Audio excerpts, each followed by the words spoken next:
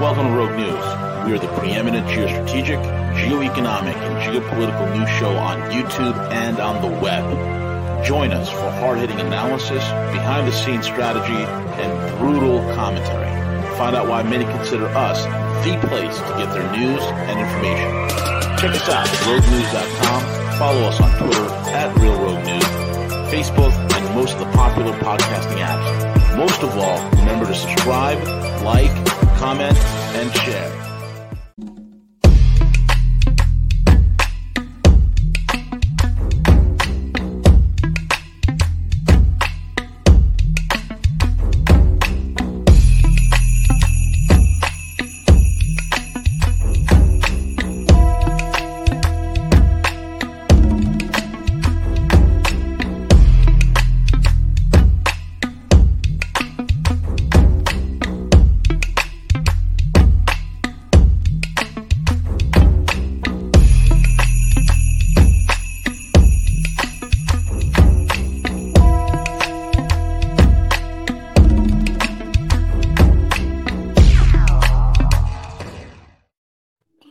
Hey, good morning, good evening, good afternoon, folks. It's the Guerrilla Economist coming to you live on this edition of Rogue News in the Morning. We have a very special guest with us today, Tom Luongo. Tom is somebody that I deeply respect. I love his work, his analysis.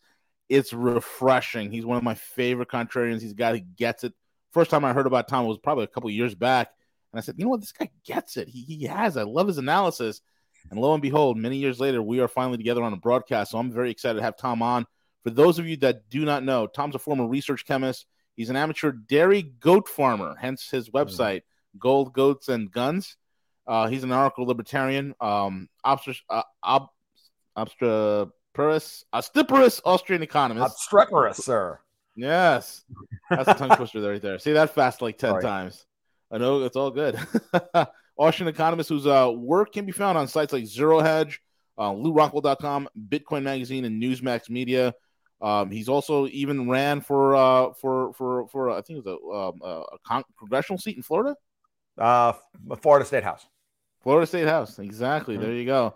So, Tom, thank you so much for being on. There's lots going on, man. I don't know where you want to. It's like we're watching the world burn. Which ember do you want to focus on? Well, it's funny. And thank you guys so much for the invite. And I know that Matt Arrett had a hand in getting this together, and a big shout out to Matt for doing this. I just got finished like 20 minutes ago writing up a big post for my patrons. I do private posts for them. I call them the morning munchings, kind of like Bill Blaine's morning porridge, right? They're usually like single issue. Well, this morning I was like, I'm just putting up a picture of a Mobius strip and going, we got too many loose ends to like, I'm just going to go around the world and I'm just going to talk about the headlines and what I think everything means. And it's crazy. The rate at which this stuff is accelerating, and it's crazy. That's all I got to say. So I don't care where we start. Well, I'll leave it up to you, man. I mean, there's the whole Turkey situation with Ukraine. We had the empire we had exceptional status, Pepe Escobar, so fittingly calls it. Linked terror groups setting off bombs in Ankara, right when the Russians were meeting with the Ukrainians and discussing not only nuclear, stepping back from the nuclear annihilation, but also, obviously, trying to wind down and find an exit ramp for this whole Ukraine mess. We have the situation, the contagion with the financial markets. Before we went live, you were talking about Powell, and nobody was expecting it. You have Scam Bankman Fraud, who is, no one's arrested him. Yep, Scam Banks. He's in Bahamas somewhere. He's tweeting away live, Tom. He's tweeting away live. No one's touching him.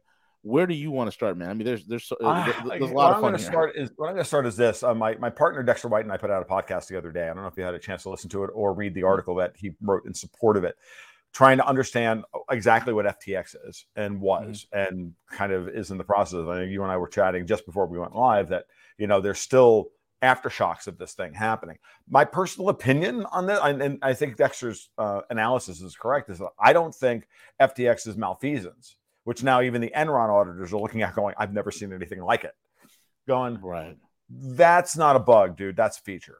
Like, I don't see none of what we're seeing around anymore. I don't think any of this stuff is incompetence. I think they want us to believe these people are incompetent while they intentionally burn the system to the ground, or at least burn their portion of it to the ground in order to get what they think they want out of it. Now, for the last 18 months, I've been banging my shoe on the table like Khrushchev going, look, Powell is stealth tightening. He's doing it. You can see it. It's right here in front of you.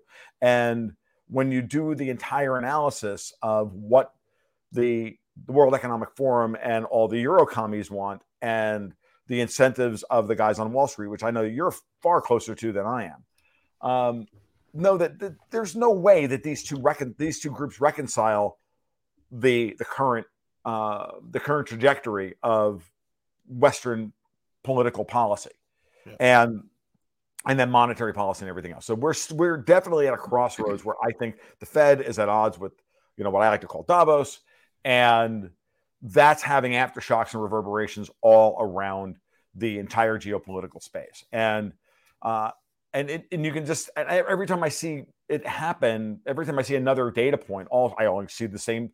I'm not even my confirmation bias at this point. Rarely do I see a piece of data that tells me, I may be wrong. And it's always in service of this, be it the UN and the ICC coming out and saying last week that Russia has to pay war reparations, which is the same playbook they ran after World War I. If I see the UN coming out and saying the Fed needs to stop raising interest rates because, oh my God, the poor people, like, excuse me, it's the rich people that have I'm getting the freaking vapors over here about the poor people again. Stop wrapping yourself in the moral high ground. This is all about very, very old, rich European money being drained bodily by the Fed by the hour. And I firmly believe that. I think it was the Fed, and along with CZ Binance in China, who don't want to trade war on the eve of the G20 and on election night, they blew up FTX. Yep. To me, it's the only thing that makes sense. I mean, over the weekend, I was like, maybe not. They might have just been blowing it up in order to cover their tracks. Not anymore. Not anymore. I think this is just everything I'm seeing in the fallout here is telling me that the adults are starting to take control of the room. And I'm glad. It's like you and I have been talking about, hey, some of the data points that you've seen this and I've seen this myself, and this is how we both come together and agree on it. There is an internal financial war that people are not aware of. This is real. Yes. And I can tell you, this is why I've been told, hey, we're going after BlackRock come the fall. Watch what happens to BlackRock. You see his BlackRock is taken. You've seen the ESG pushback. Yes. This is real. And some people, that sounds like some sort of Q stuff. No, forget Q. This is not about good guys and bad guys. This is about interests. Yes. This is about interest. And just in the last 7 days, Tom, we've had Genesis Lending, bomb, gone, out. BlockFi, Gemini's gone. 3AC's gone. FTC gone. Alameda Research is gone. BlockFi Hong Kong gone. I'm sorry, Genesis Block in Hong Kong, they're gone as well. It's incredible to see this, and a lot of these guys are they're DCG linked, and the DCG group, which is the Hydra, the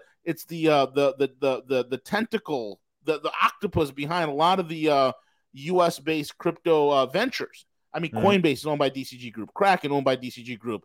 They're investors in Fireblocks. They're majority shareholders in BitGo. They're, so on and so forth.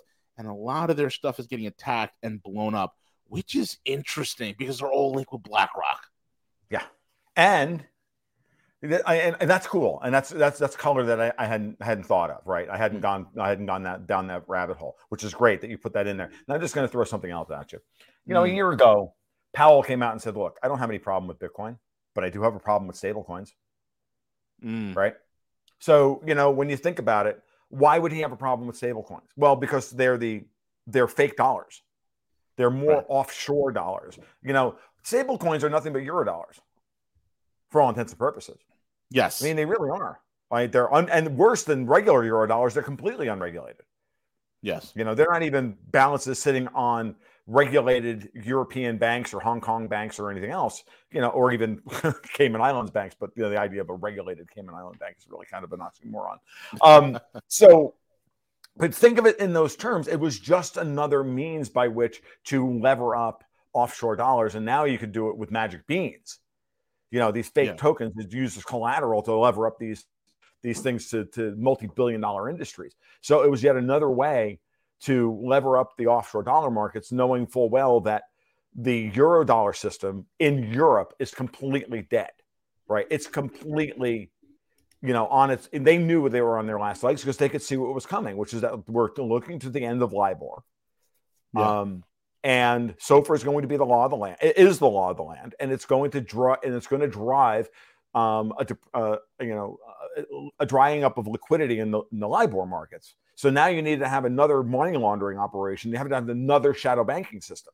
So why wouldn't Powell's be hostile to stablecoins? Because they're all just they're all just fake dollar substitutes. 100%. Yeah. Right. And so it was interesting to me. I wasn't really following this very closely because honestly, crypto to me has been like whatever. It's not the story. The story is in Ukraine. The story is in the elections. The story is in the Fed versus Davos. It's in all this stuff. But I hadn't really thought of the crypto angle on this until it finally dawned on me when when Daniel DiMartino Booth retweeted out a tweet by somebody else who said, "Oh, by the way, here's the latest Tether quarterly report. Notice that Tether's balance sheet, when you strip out all their leverage is 35-1." And Daniel DiMartino Booth says, "Yeah, maybe we should really get serious about rethinking this whole leverage loan market." Now she's been saying this for weeks now, that she thinks Powell is directly trying to do a controlled demolition of the leverage loan market. What she won't say is that it's the offshore dollar, leverage loan market in U.S. dollars, right? Because she can't say that, because if she does say that, she'll lose access to the Fed. Let's not kid ourselves, right? So from my perspective, it was very clear. So I just kept telling everybody, look, listen to Danielle, and then add the word offshore to her entire thing, her entire diatribe, and it all fits. So again, this is all about collapsing the Eurodollar system, and we are set up in the United States to break away from the City of London and the European Union, Hong Kong, Singapore, all of that. And we will be the dollars, the domestic lending platforms in the United States will be independent for the first time, literally in their history. Wow. Yeah. Of European control and European liquidity, which is something that's never been the case. And the more I think it through, the more it's very obvious to me that this is finally the end of the American Revolution. No wonder they're desperately trying to hold on to political control in Washington, D.C., and why they stole the midterms. Oh, absolutely. Absolutely. Okay? It makes perfect sense when you start mapping everybody's incentives and everybody's interests. So and it's all a big circle jerk at that level. So Tower of Basel, I like that, Harry. Tower of Basel, that's right. Nice, I like that. Tom, if you want to war game this out for us, sure. We have the situation that happened with the elections, and we all know what happened. And one of the things you said this over here on Road, we said the same thing. If they did it in 2020, they're going to keep doing it. How is our side going to put an end to this scam? And one of the things I've said, dude. It's like, because I was like, do we have to out scam them? Because my thing is like, let's forget about the rallies. Let's go to the nursing homes and start getting signatures. Sundance over at Conservative Treehouse said it best right after the election. He said the Democrats focused on putting ballots into the ballot boxes, and the Republicans focused on getting votes. And votes don't necessarily turn into ballots cast. Correct. It's so simple. Now, I think that we have a mix in this election, unlike 2020, which was an egregious steal. I think what's happening in like Maricopa County and Pennsylvania, those I think are real, honest to God. That's where the hotbed of a lot of maybe even Michigan. But the reality is that they didn't fix any of the the COVID things that were put in place to make voting easier. And then they just went out there, mailed out all the ballots, and then collected them from low information, stupid millennials and Zoomers who vote with their hearts and not with their heads. They're getting screwed by the system. They don't have any money in the system. They don't have families. They don't have children to protect. They have no idea. They're twerking their butts on TikTok, for Christ's sake, and ball sacks. Well, what do they care? And they're swiping left and right on Tinder. What do they care at this point about, sexualizing 8-year-olds? They're not parents yet. They're not outraged about this yet. And I hate to say this, and I hate to put it in those bald-faced terms, but I'm like, come on, millennials, fight me on this and tell me that I'm wrong. I sit here and I live just north of one of the most liberal cities in Florida. I game every Wednesday night with a bunch of with a bunch of gay guys, frankly, and they're all like up in arms that DeSantis won by 20 and think that they're going to get beaten in the streets. I'm like, no, you only get beaten in the streets because of the east side of town over by Lincoln High School because you're white, Right. not because you're gay. Exactly. It's because you're well groomed and you look like you have money. Yes. It has nothing to do with the fact that you're gay. Right. The rednecks who go to Sonny's to go get ribs. They're just like, yeah, they may look at you sideways, but they're not going to roll you in the parking lot. They're just going to take their kids and go home after dinner's over. Like, come on. Yeah. It's ridiculous. Tom, you and I both seen the structure, and I know you've seen the whole structure of FTX. Mm-hmm. 70 some odd companies, probably north of 100 some odd companies that we possibly know of, right? Clearly not something set up by a 28-year-old kid fresh out of college. Mm-hmm. Not set up by somebody who's a vegan. Yeah, I can go get, what, dude? You mean you can't go get billions of dollars in free credit? What's wrong with you? Didn't you go to Credit Karma and get your credit score up to 780 or 800 so you can go get billions of dollars to go run a crypto scam? What's wrong with you? Oh, obviously you've got gray in your beard. You're too old. You're too old for that. You're just not smart enough. So shut up, boomer. It's ridiculous. No, I mean, seriously, obviously this guy was crazy. He's just Elizabeth Holmes 2.0. Oh, 100%. I said the same. This is Theranos. We're witnessing Theranos. Yeah. The front end is Theranos. The back end is Enron. Yeah, exactly. Well, I mean, and the same thing, Sam Bankster-Fraud got money from from legitimate people to give him gravitas. And then he was pumped up on all the Bubble Vision and Bloomberg and all the rest of it. No different than Elizabeth Holmes and Theranos going getting George Shultz and James Mattis and all these other deep state guys, to lend her credence, put her on the board of Theranos, give them some money, pay them off. And the thing is, like, this as well as I do. What leverage giveth you on the way up takes away twice as fast on the way down, right? Amen.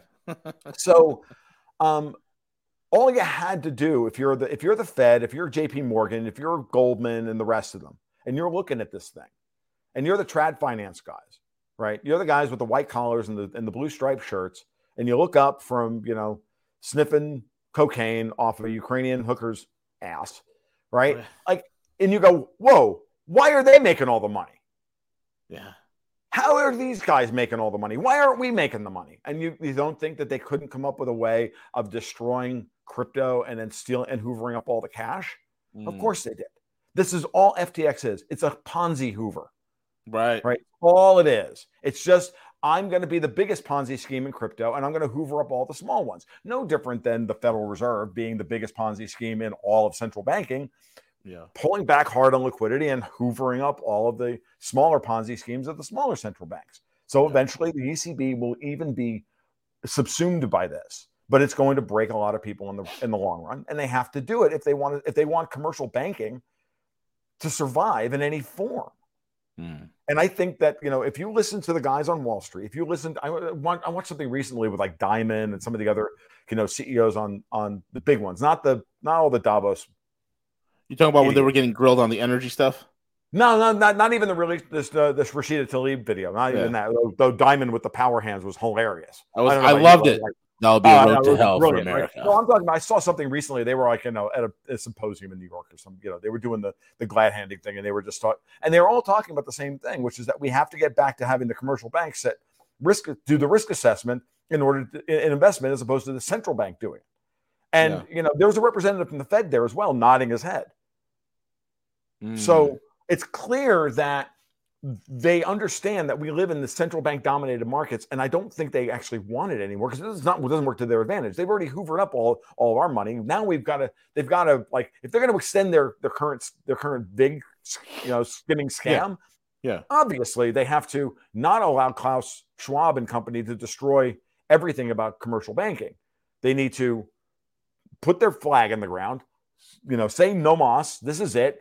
Blow up Europe, blow up the old European money, who are just trying to get out from underneath all of their insolvency. Correct. And destroy the United States in the process and destroy the Fed in the process. And I think New York has the power to do so now because we've got our own debt indexing rate. LIBOR is nearly dead. And now we can get back to Now we can get back to, rebuilding, America in some way. It's going to take a long time. It's going to be painful. It's going to be a horrible depression and all the rest of it. But we have to clean up the corruption on Capitol Hill. And the only way to do that is to force them into fiscal restraint. The thing about why Davos had to steal the election was to get us back onto spending again.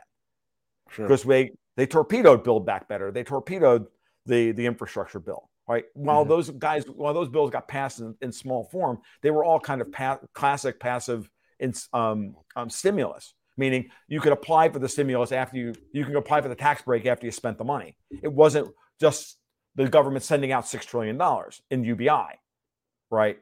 Which is what the CARES Act was. So that's what forced the Fed to monetize, trillions of dollars onto its balance sheet. That was blackmail. And so was Build Back Better. Build Back Better was absolutely blackmail from that perspective, from fiscal blackmail. So once you parse these things that way, it's clear that all you've got to do now is hold Congress in abeyance, right? And force them onto a fiscally conservative path. Well, that was the whole point of getting a red wave, which would set up a return. Here's Powell's clearly, turned himself both into Arthur Burns and Paul Volcker, and then all you needed was a Ronald Reagan to step forward and say, yep, it's going to suck, but we're Americans and we're strong and we can do this, but we're going to pull back on the empire. We're going to do all this stuff. We're going to clean up Washington, D.C. We're going to get rid of all the wasteful spending. We're going to collapse the offshore dollar markets. We're going to do all this stuff, and we're going to bring America back for America and recapitalize it, which is going to be difficult. There's no argument it's going to be the hardest thing you've ever seen anybody try and do. But it's possible. So they, of course, had to steal the election in order to stop that. This is why we're seeing capital markets today, over the last 2 weeks, disgorge all the dollars they were hoarding. Yeah. And just go on a risk off, cocaine-induced frenzy to buy all the things. So they're buying both bonds and stocks and commodities and gold and this and that. And the only thing they're selling is Bitcoin because of the crypto mess. Mm-hmm. So that's where we are, but I don't think that lasts. I don't know about you, but do you see this lasting? Do you see Lagarde, the ECB being able to outlast Jerome Powell here? No way, never, not ever. And I think, I'm looking at the market data right now. I think I've been calling it for since June. I mean, look, we're going to go through a rough patch, fall through the winter. It's here. We actually called the 16,000 Bitcoin while we were here. 16 to 18,000. I think come January, I always said this, come January, watch what happens, right? It's going to start turning.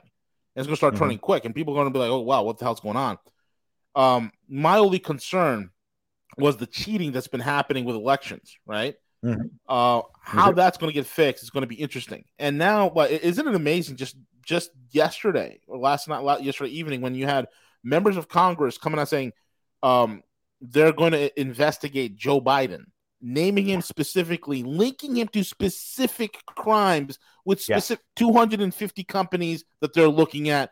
And it's incredible. Very specific. They're doing it with a 1-seat majority or a 2-seat majority in the House. Yeah. I think the answer to, and I think that's your prima facie evidence that there's more to come here. That the reason, when the pushback that I've gotten, and it's good pushback, I'm not complaining here.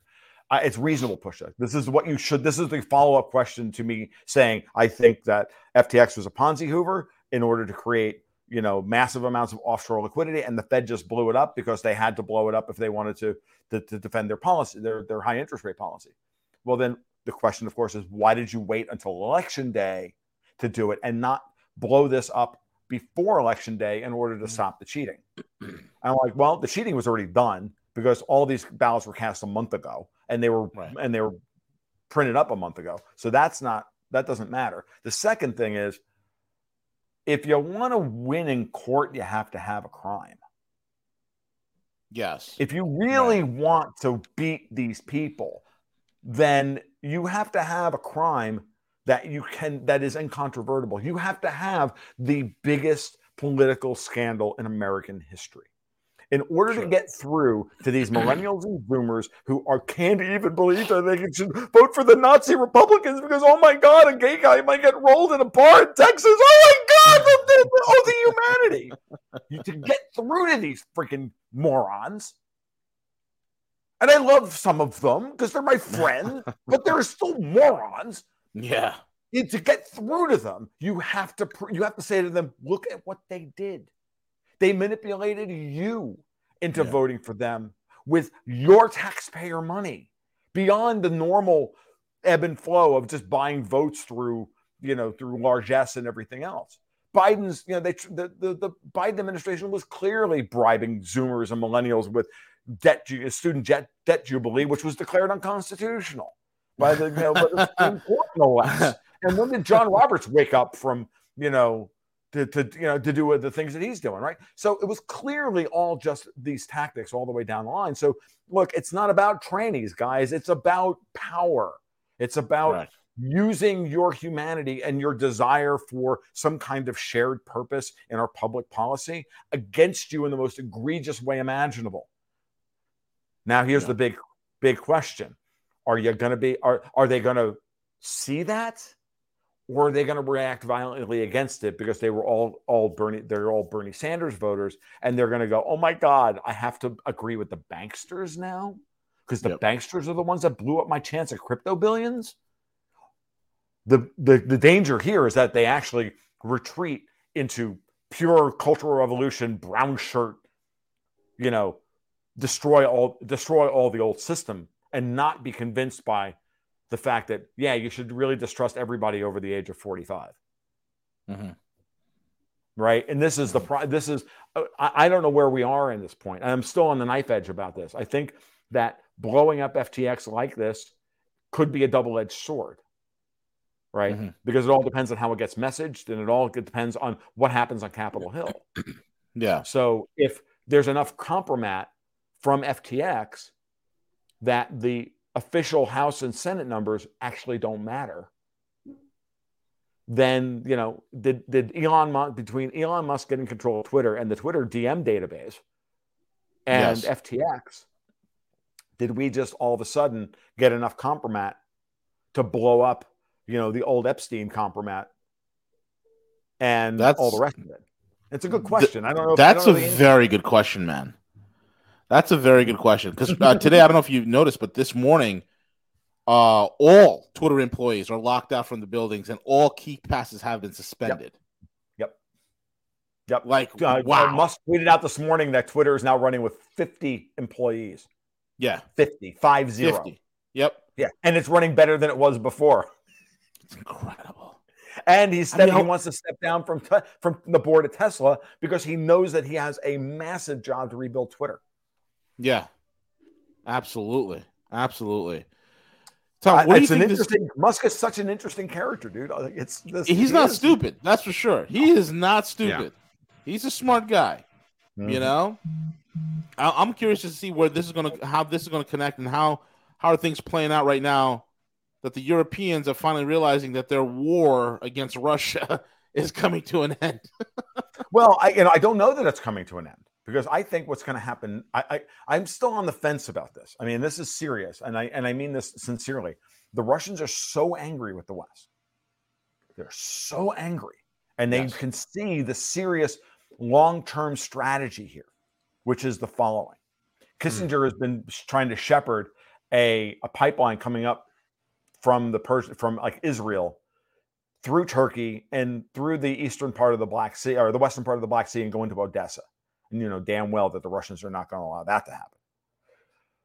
Which is part of the reason why Kissinger went to Davos earlier in the year and said, hey, let's sue for peace before the Russians take Odessa. Now, if you look at what's been happening, do I believe that the Russians have the ground power at this point to take Odessa and Nikolaev and take back Kherson? I don't know. Okay. There's very credible arguments when you bust through all of the propaganda on both sides, Ukrainian and Russian, that the Russians are understating their losses and the Ukrainians are overstating their kills and blah, blah, blah, blah, blah. And you go through it all. And it's, I mean, and I'm serious when I say this. I would like to believe that the Russians have, and I'll say this for this reason. I think the Russians need to take Odessa. They need to control the Black Sea. They need to be able to stop perfidious Albion from trying to meme us into World War III with yet another false flag operation. Okay. But I don't know that they have the ability to do that. So the next best thing for them is to destroy the infrastructure of Ukraine, turn it into a massive, it is a massive war crime, but at this point, whatever, everybody's guilty of war crimes. And say, look, okay, sure, NATO, Zelensky, you want to bring NATO involved here? Get NATO involved? Great. It's going to be a slaughter for everybody, because how are you going to rebuild the basic infrastructure of a country the size of Texas to be able to bring tanks and men and material across that territory that you don't technically control because the line of contact is way over here in the east? But, how are you going to bring them in from the west? I know this is backwards, but, how are you going to bring them in from the west when you've bombed all the power stations and the refineries and everything else? Normally when, the army is over here, well, you can resupply logistically. The Russians just bombed out all the logistic resupply routes. It's all gone. So there's no way NATO could actually carry anything off. And worse than that, okay, imagine you actually do, push the Russians back out of the Donbass. You don't think that the Russians don't know how to fight, between there and Moscow? Like, they've been defending that for 2,000 years and they've never, it's never been conquered. So like, what do you want then? Nuclear war? What's your end game here? I mean, you have the idiot Applebaum. That lady's thinking that we need to stop being fearful and love the bomb, Tom. We need to embrace the bomb. Oh, I know. Yeah. Well, we're very close to. I mean, dude, I'm serious when I say that. It bothers me that we're very close to a Dr. Strangelove moment. Who's going to take on the role of Sterling Hayden? And did we have that the other day when that Ukrainian S-300 missile somehow landed 10, 15, 20 feet away from, or however long, it wasn't very far away from the fertilizer depot in that town in Poland, which is unpronounceable. Gee, I wonder who provided telemetry for that. Yeah, well, it's not even that. Good thing that the telemetry was bad, because if they had hit the fertilizer depot, it would have blown up the entire city. Yeah. Now, how does anybody walk away from that in a face-saving manner? How does NATO walk back from that? With Zelensky out there screaming it was the Russians, with the Brits out there screaming it was the Russians. I think they screwed that up. That was clearly an op. Yeah, of course it was an op. Yeah, but the thing is, but I understand that. But my point is that thank God that somebody got this thing. This thing didn't land where it was supposed to. Yeah. Exactly. Because we were, as one guy, as I saw it on Telegram, we were feet away from World War III. We were. And the crazy thing is, if it would have hit, like you said, Tom, if it would have hit that fertilizer plant, it would have been a massive explosion, and then we'd have no evidence as to what the munition was that actually caused it. They could literally say, "Oh, look at that! That was a Kinzel. It did that. It was the bingo. The caliber did that. Bingo. Yeah, they'd have no evidence. It's evil Russians. Thank God. Yeah, no, and you can see this up on the whiteboard over at MI6, clear as freaking day. Yeah, I can, there they are writing it up. Okay, Mr. Bond, this is your operation for the day. This is what you're just supposed to do before lunch today. Right. I can see it's written up on the whiteboard. Yeah. Come on. They already had their media strategy, everything all laid out for this thing. This is only the 9th friggin' false flag the Brits have tried to pull since March. It's incredible. And the Ukraine, and as my friend Alex Craner pointed out, it's not like there isn't a effectively strategic partnership or strategic treaty between the Brits, the Poles, and the Ukrainians, circumventing NATO in order to try and use the three of them together in order to try and force NATO into the conflict. And I think at some point after that, everybody kind of took a step back and went, okay, these people are crazy now. Yes. Certified. And I think we're starting to see a little bit of this, but the Russians are so angry with the West that they're not going to believe a thing, because we cried wolf so many times over ceasefires and negotiated settlements and all this stuff in Syria and in Ukraine. Yep. over the last 8 years that the Russians aren't going to believe a damn thing until NATO pulls all of its troops and all of its stuff. So the 101st Airborne that's in Poland and Estonia and Romania, they need to go home. The 5 aircraft carriers that are currently in European waters, saw this on Sputnik this morning, they need to go home. Right. Like all of this stuff needs to be pulled back. Finland and Sweden need to say, you know what, we don't need to be in NATO. Yeah. All that has to happen at a minimum. That has to happen before the Russians will even show up in Ankara for another round of talks. Meanwhile, they're going to amass another 150,000 troops to take Kherson and Nikolaev and put pressure on to take Odessa, which is what I think they're setting up to do. I don't think either side is ready for the next phase of the war that's clearly on the table, and that's why we are where we are right now. Maybe I'm wrong, and if I am, we'll find out in a few days. If Douglas McGregor's right that the Russians are getting ready to, roll them in eastern Ukraine or western Ukraine, well, we'll see what happens. I don't know that he's right or not. It's fine. So I'm throwing it out there. You guys figure it out for yourselves. But again, I hate to say this, but if I'm a war strategist here, and if I'm a global strategist here, and my goal as an analyst, if I'm on the side of I need to break Europe, then the Russians need to take Odessa. Yeah. Okay. Clear as day. They need to take Odessa. And they need to end this thing because once Odessa is gone, there is no Ukraine to speak of. It turns into Albania. It turns into Albania. Where does that put Zelensky, man? Well, Zelensky's clearly Klaus von Schnitzel's little boy. Yeah. Every time that guy speaks, you can just see, Klaus's lips moving. It's clear that he's a Davos troll trying to meme us 100%. Into World War III because they need to collapse the system. Yeah. In order to build it back better in their new terms. So the thing that scared me the most this week, though, after all, and not even World War III and nuclear fire and all the rest of it, that didn't scare me as much as the G20 communique after Klaus spoke at the G20 saying we need to have we all agree that the WHO can set the guidelines for vaccine passports the world over. Sure. Oh yeah. Okay. Fine. Oh, by the way, something I didn't know, and I'm going to throw into the mix here. If anybody thinks that I'm crazy about any of this stuff, know this: the UN, the United Nations, has a strategic partnership agreement with the World Economic Forum. Correct. Now, strategic partnerships, for those of you who don't know, are one level shy of a treaty. Now, since the World Economic Forum isn't a state and the United Nations isn't a state, they can't get involved in treaties. So, strategic partnership is as close a relationship as those two entities can have. Period. So if you don't think that the WEF isn't trying to usurp all national governments and replace it with the UN and replace all the national central banks with either the IMF or the BIS, since they control both, doesn't really matter. It's not Q-tard. We're not in Q-tard land. We're not in conspiracy theory land. I don't need my Reynolds heavy duty to make my tinfoil hat. This is reality. You just have to accept the reality as opposed to denying it. Yeah. Absolutely.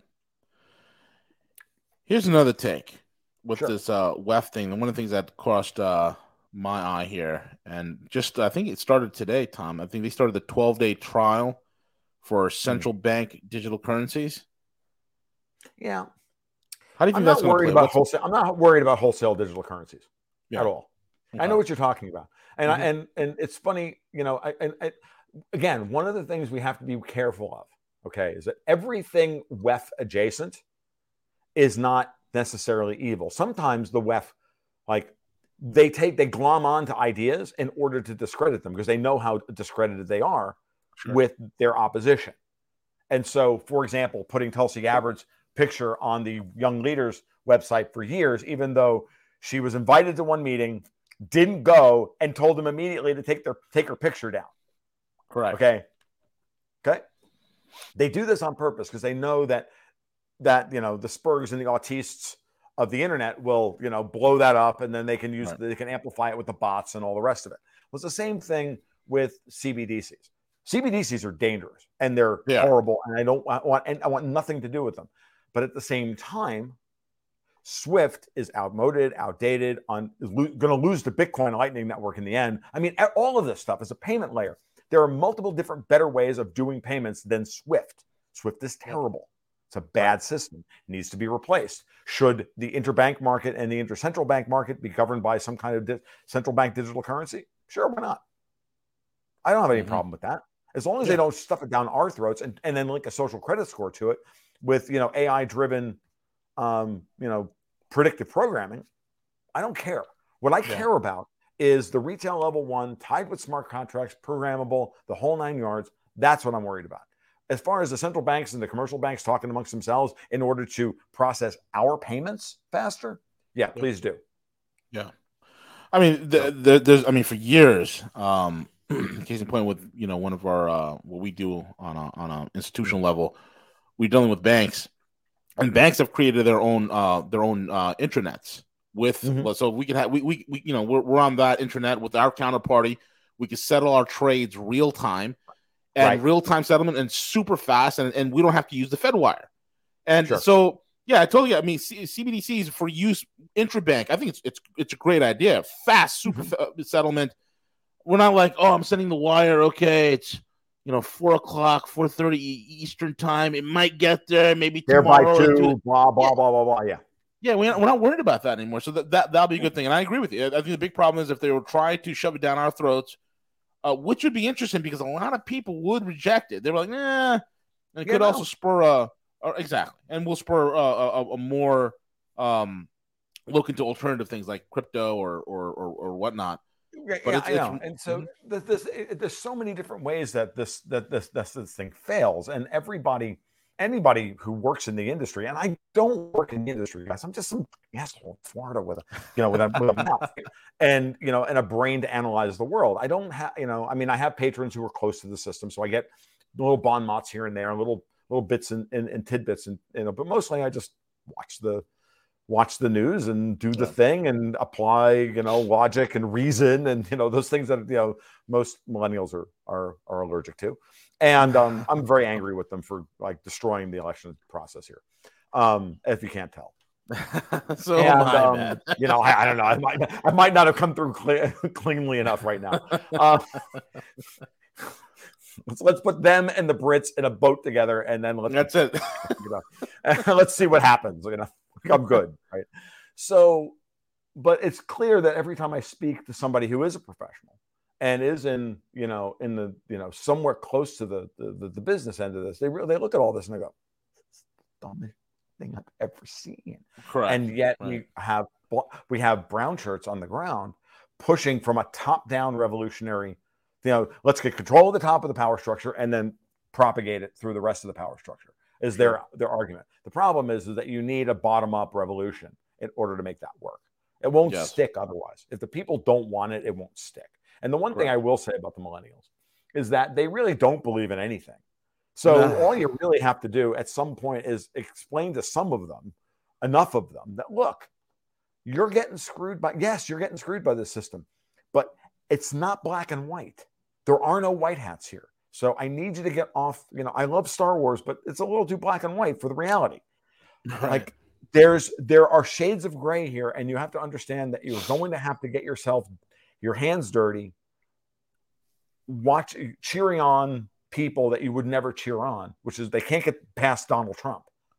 Right. They wanted Bernie Sanders to tell everybody that the world was the world was terrible, not Donald Trump to tell them the exact same thing, right? In the same way today, the Fed and the bankers are going to tell them, look, this is bad. Don't trust us, certainly, but we need to get rid of these guys because geopolitics isn't about who's right and who's wrong. It's not about ideology. It's not about anything else. It's about interest. And you got to grow up here and realize that that's the world we live in. And I'm screaming at my libertarian brethren on this as well. I'm at the point now where I don't even want to talk to most of them because most of them can't even begin to function at this level of realpolitik. 100%. Even though they have all the friggin' analysis tools to do the right analysis of the realpolitik. Like Right. it's like you have all the tools, use them. Yeah. Use that brain for something other than, checking out again and reading Atlas Shrugged for the 14th time. Like let's get out there and let's change the world, guys. We have the tools. Yeah. And we're not doing Absolutely. it. I was on Peter Canones' show last night, and we both, he's like, yeah, dude, I'm checking out on them as well. I'm at that point. Yeah. So I think many people, they get stuck in this binary thinking, and they look, it's not a Marvel movie, man. There's no Avengers versus Hydra here. What it is it's interest, and there's a lot of powerful interest at play. You have I have a colleague of mine who always quotes Babylon 5. There's a quote there that says, there are giants in the playground, and we're just trying to get up from underfoot. Exactly. And that's what it is. That's exactly giants in the playground. Yep. B5 is one of the most brilliant shows ever written. Yeah, it really is. Absolutely. It truly is. It's truly just brilliant. There's so much to learn there. We are the humans, or the League of Non-Aligned Worlds, and the Davos are the shadows. The Fed is the Vorlon. They're fighting amongst themselves. And right now, you might have to, believe that the Fed needs to beat the shadows right now. Yeah. But when we're done, if the Vorlons aren't terminally injured, then we need to fight them. Yep. It's kind of that simple.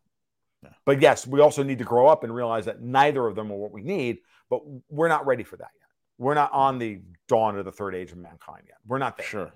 We're about a generation or two away, I think, in the West, and I don't think I'm going to see it. I think my daughter's generation is going to begin the process of seeing it. She's 16.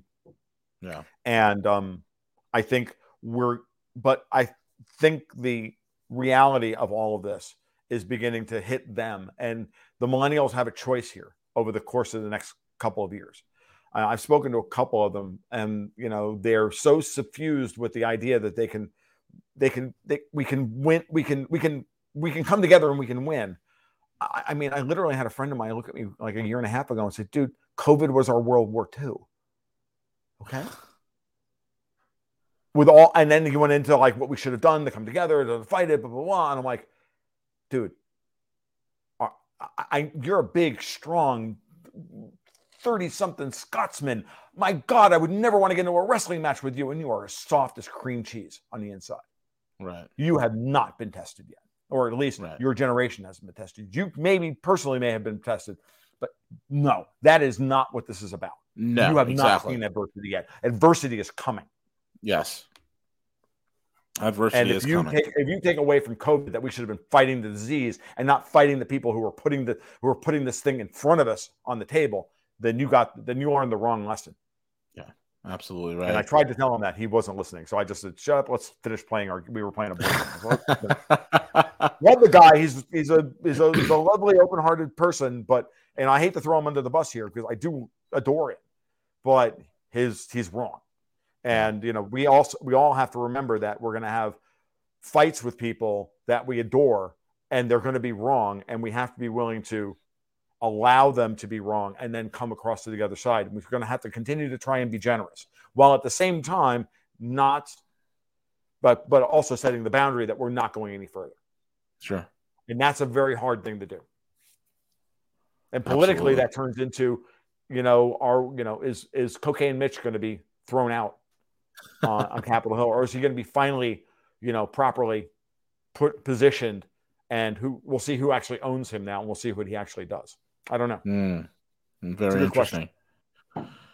Tom, with the time remaining, what is your outlook?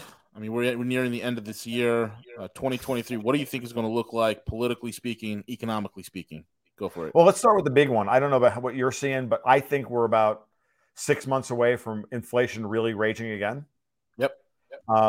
That we had a massive boom bust cycle in commodities, and now we're getting some moderation in inflation simply because of the baseline effects, year-over-year baseline effects of the bust cycle now coming through out of phase with the boom bust cycle in industrial commodities.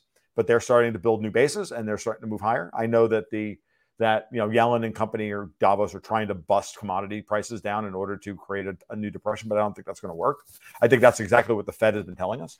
I think the Fed goes to a terminal rate of somewhere between 6 and 7%. I'm upping my target from 6. I used to say 6 just to tweak people and see if they would choke on their food, and now it's obviously a reality. And because of that, economically, it's going to be bad. It's not going to get better from here. It's not going to get easier from here. The Fed is clearly tightening up on the old leverage system. And politically, it's going to be a knife fight. This could be really the most interesting transition period ever. Yeah. Because this FTX thing, I really do think has a massive political dimension that Huge, is yet to be like determined who's winning. Okay. But I think that there's some meat here. So let's watch the next couple of weeks very carefully, because we're gonna find out. Okay. And we may not even find out directly. We're gonna get a lot of indirect data from what kind of investigations get done, what kind of where people signal them. So it's going to be very interesting to listen to and parse what key figures like Joe Manchin, Kirsten Sinema, and others, and even some of the Republicans, what they and what House members. Pelosi stepping down, and I think it's Kareem Jeffries is going to take over as a House leader for the Democrats. That's clearly a statement that Obama is in charge of the Democratic Party now. So that the Democratic Party has moved even further into the Davos camp, as opposed to the Hillary Clinton camp, which is where Pelosi comes from. And so Pelosi is more of a neocon. Oh, absolutely. Right. Than Obama, who's just an outright communist. Sure. Okay? And the communists and the neocons think that the neocons are cute and they're good shock troops for doing geopolitical, perfidy. Perfidy. So, I mean, it's just a really complicated scenario. I would just tell you that I think we're in a short lull in the dollar bull market. But I think this next wave of dollar bull market come January 15, 2023, we're going to see an upwave in industrial commodities. Yep. The dollar, gold. I don't know that Bitcoin's gonna be. I don't know that Bitcoin's gonna not going to continue to get killed as this liquidity. I think Bitcoin even has the potential now to even go lower, and there's a very, very, very sincere potential here that Bitcoin could get wiped out down into the 11s or even single digits again. I mean, if it doesn't, it doesn't. I'm just saying that I think that it's a reasonable probability guess at this point, given the amount of leverage that's being pulled out of that system. And the big one is going to be, how bad the yield curve inversion is on the U.S. Treasury. Yep. Right. So the 10-year is now trading at an all-time inversion versus the 210 spread is now down to what? Negative 70, 75 basis points. And I firmly believe that the Fed's going to go another 75 basis points in December, if not 50, maybe 50, but either 75. The market is clearly saying stop raising rates. So anything that the Fed raises in December is not a pivot, by the way. No. Not a pivot. So they may only go 50. And as the bond traders finally get their heads out of their backsides and say, dude, this is you need to let the rate rates run. But we're clearly starting to see the beginnings of a move into U.S. capital assets, stocks, bonds, equities. The Dow is going to outperform all other stock markets easily. Dow 40,000. Get the T-shirts.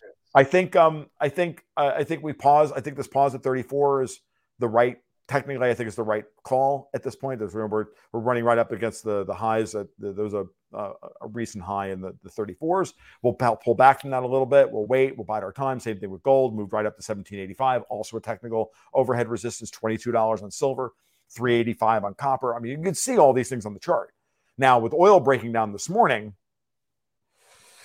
How does that continue to read? I don't know. But we'll see. Actually, if oil breaks down, it's only going to fuel people to go more risk off. In the short term. Right. So I don't know. We'll see what happens. But I think the 2023, I'm handicapping a year of war. Don't think Ukraine is over by any long shot, any stretch of the imagination. I think everybody's reloading. So, and but at the same time, they're all going, "Oh my God, like we can't have an actual war. We just need to." And the real war, obviously, in Ukraine is about the financial markets. Putin is running a war of attrition while rejiggering the global South away from the West. The West is trying to punish the global South for leaving the system. I think that's the kind of the TLDR on all the geopolitics. And we're finding out at every time that the West tries to put pressure on the global South just gives them, 2 fingers up. Nope. That's it. Sorry. We're leaving. You have abused your former colonies one too many times. Yep. Yeah, the broken solvent West is I think they're going to continue to swirl the toilet bowl of Build Back Better for sure. And we have a way out of this if we as Americans and Canadians too, because I've got it highly placed that from people in the high up in the Canadian Conservative Party, that the Canadian banks are just as angry with Klaus Schwab as the American banks are. And so that's why you've seen the Bank of Canada be much more aggressive than the Bank of England in raising rates. And that's why that's why Trudeau had to back off on the Emergencies Act when the Canadian banks, started a bank run against them. The Canadian banks were like, stop, no. Right. And the Canadian Senate, which is nothing but a rubber stamp on Parliament for how many years? The Canadian Senate hasn't been politically, important in Canada for like 30 years. This is the first time they ever stood up and went, nope, you're not doing that. And that was that order came down from the Canadian banks. All the guys on Bay Street in Toronto. No, that's done. So Wall Street in the U.S., Bay Street in Canada, they're done. They're jacking out. And Trudeau, and that's why Chrystia Freeland, the Trudeau's right hand, the actual administrator, she's looking to lead NATO. She wants a golden parachute. She knows she's on her way out the door. Absolutely, Trudeau's going to get hung out to dry up there. So, yeah, without a doubt. It's also interesting to see what U.S. media companies have been doing. I mean, recently we've had Warner Brothers. Literally, they're going anti-woke. They canned $100 million Batwoman, Batgirl movie. They canned $2 billion worth of content. Yep. And they are badly. Their balance sheet is terrible after post-merger. And they canned $2 billion worth of bad content. And Zaslav, and he's gutted CNN. So here's I love what Zaslav's doing. He came in like a butcher. Yeah, no, he did. He was brilliant. But I just before we leave, because we only got a couple of minutes left, I want to talk to you about BlackRock, because when I watched the segment that you guys did with Alex Craner and Matt Ehret, and you started going off on BlackRock, I'm like, oh, thank God somebody else sees it. Because all I did about 6 months ago, dude, is I don't know this stuff that well. I just Martin Armstrong, in passing said something about BlackRock, and I went, huh. That's interesting. So when I looked at I just wanted to get a quick balance sheet dive on BlackRock, and I went, BlackRock has $38 billion in shareholder equity. That's it. Mm-hmm. How much are they leveraged actually relative to their balance sheet, not to their assets under management? Mm-hmm. And then I said, well, isn't that interesting? Because that the Fed keeps raising interest rates, and their property portfolio, they're done. That gets wiped out in like 20 minutes. And then I'm saying to myself, and if Jamie Dimon is the guy standing behind the Fed, behind Powell, and so is Goldman and Citigroup, right? And they're looking at, we could use $100 billion a quarter in asset management fees. What do you guys think? You think we should do that? So I'll have another double, and let's talk about this. How are we going to split up BlackRock? If you don't think that conversation has already happened, it's already happened. I'll tell you right now. I'll tell you right now. Unofficially, it's already happened. So when you were talking about that in that show, I was like, oh, thank God somebody else sees it. Oh, thank you. And you were putting a really nice color on just my initial just doing the thing, right? So I really appreciated that. And so when Matt put us in touch with each other, I'm like, oh yeah, I absolutely want to do this show, because I wanted to sit and chat with you this morning.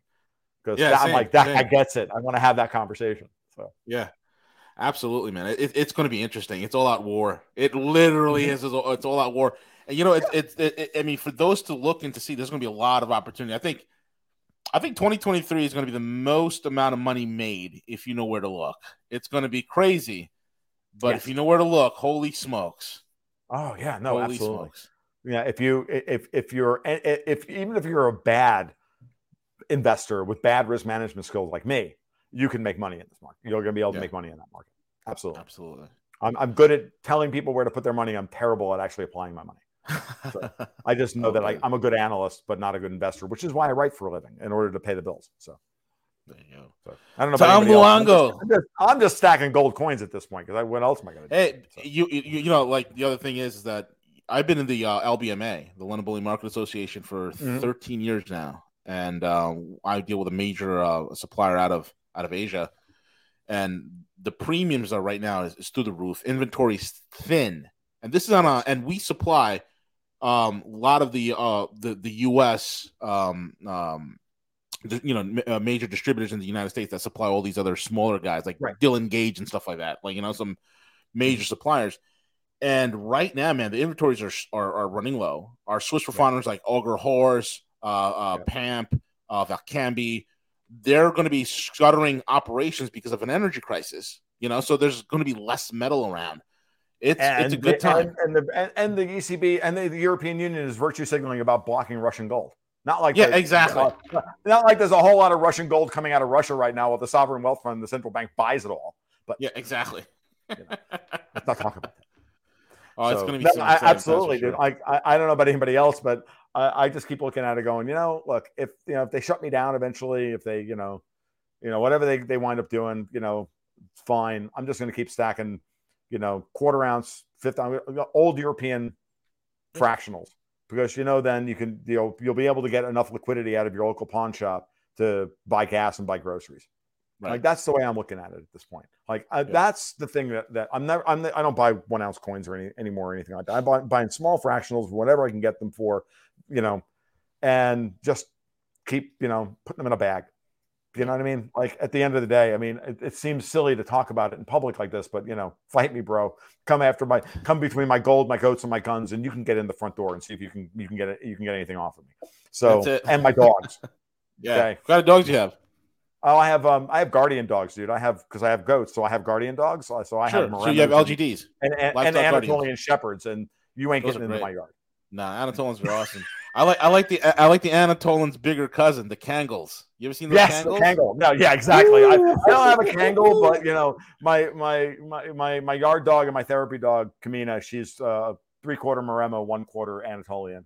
She's brilliant and beautiful, and and we'll have puppies in the spring with her. She'll be 2.5. It'll be time because the local farmers absolutely need guardian dogs all the time. So it's always a good thing to have them into the, seeding them back into the local economy. Absolutely. That's what it's going to be important. Dogs, local food, local dog. I mean, hay, all of that stuff. We're going to need it all. So absolutely. If you need for home protection, get yourself a nice gun and a Cane Corso. Yeah.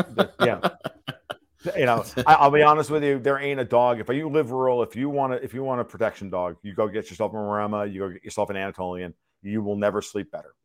Period. No, absolutely. They work all night. Yep. And you can't get them, and you can't distract them with a stake. You try that, and they'll just look at you like, "No, you're on the wrong side of the fence, and you need to die. You're going to die. You're going to die. These are wolf killers."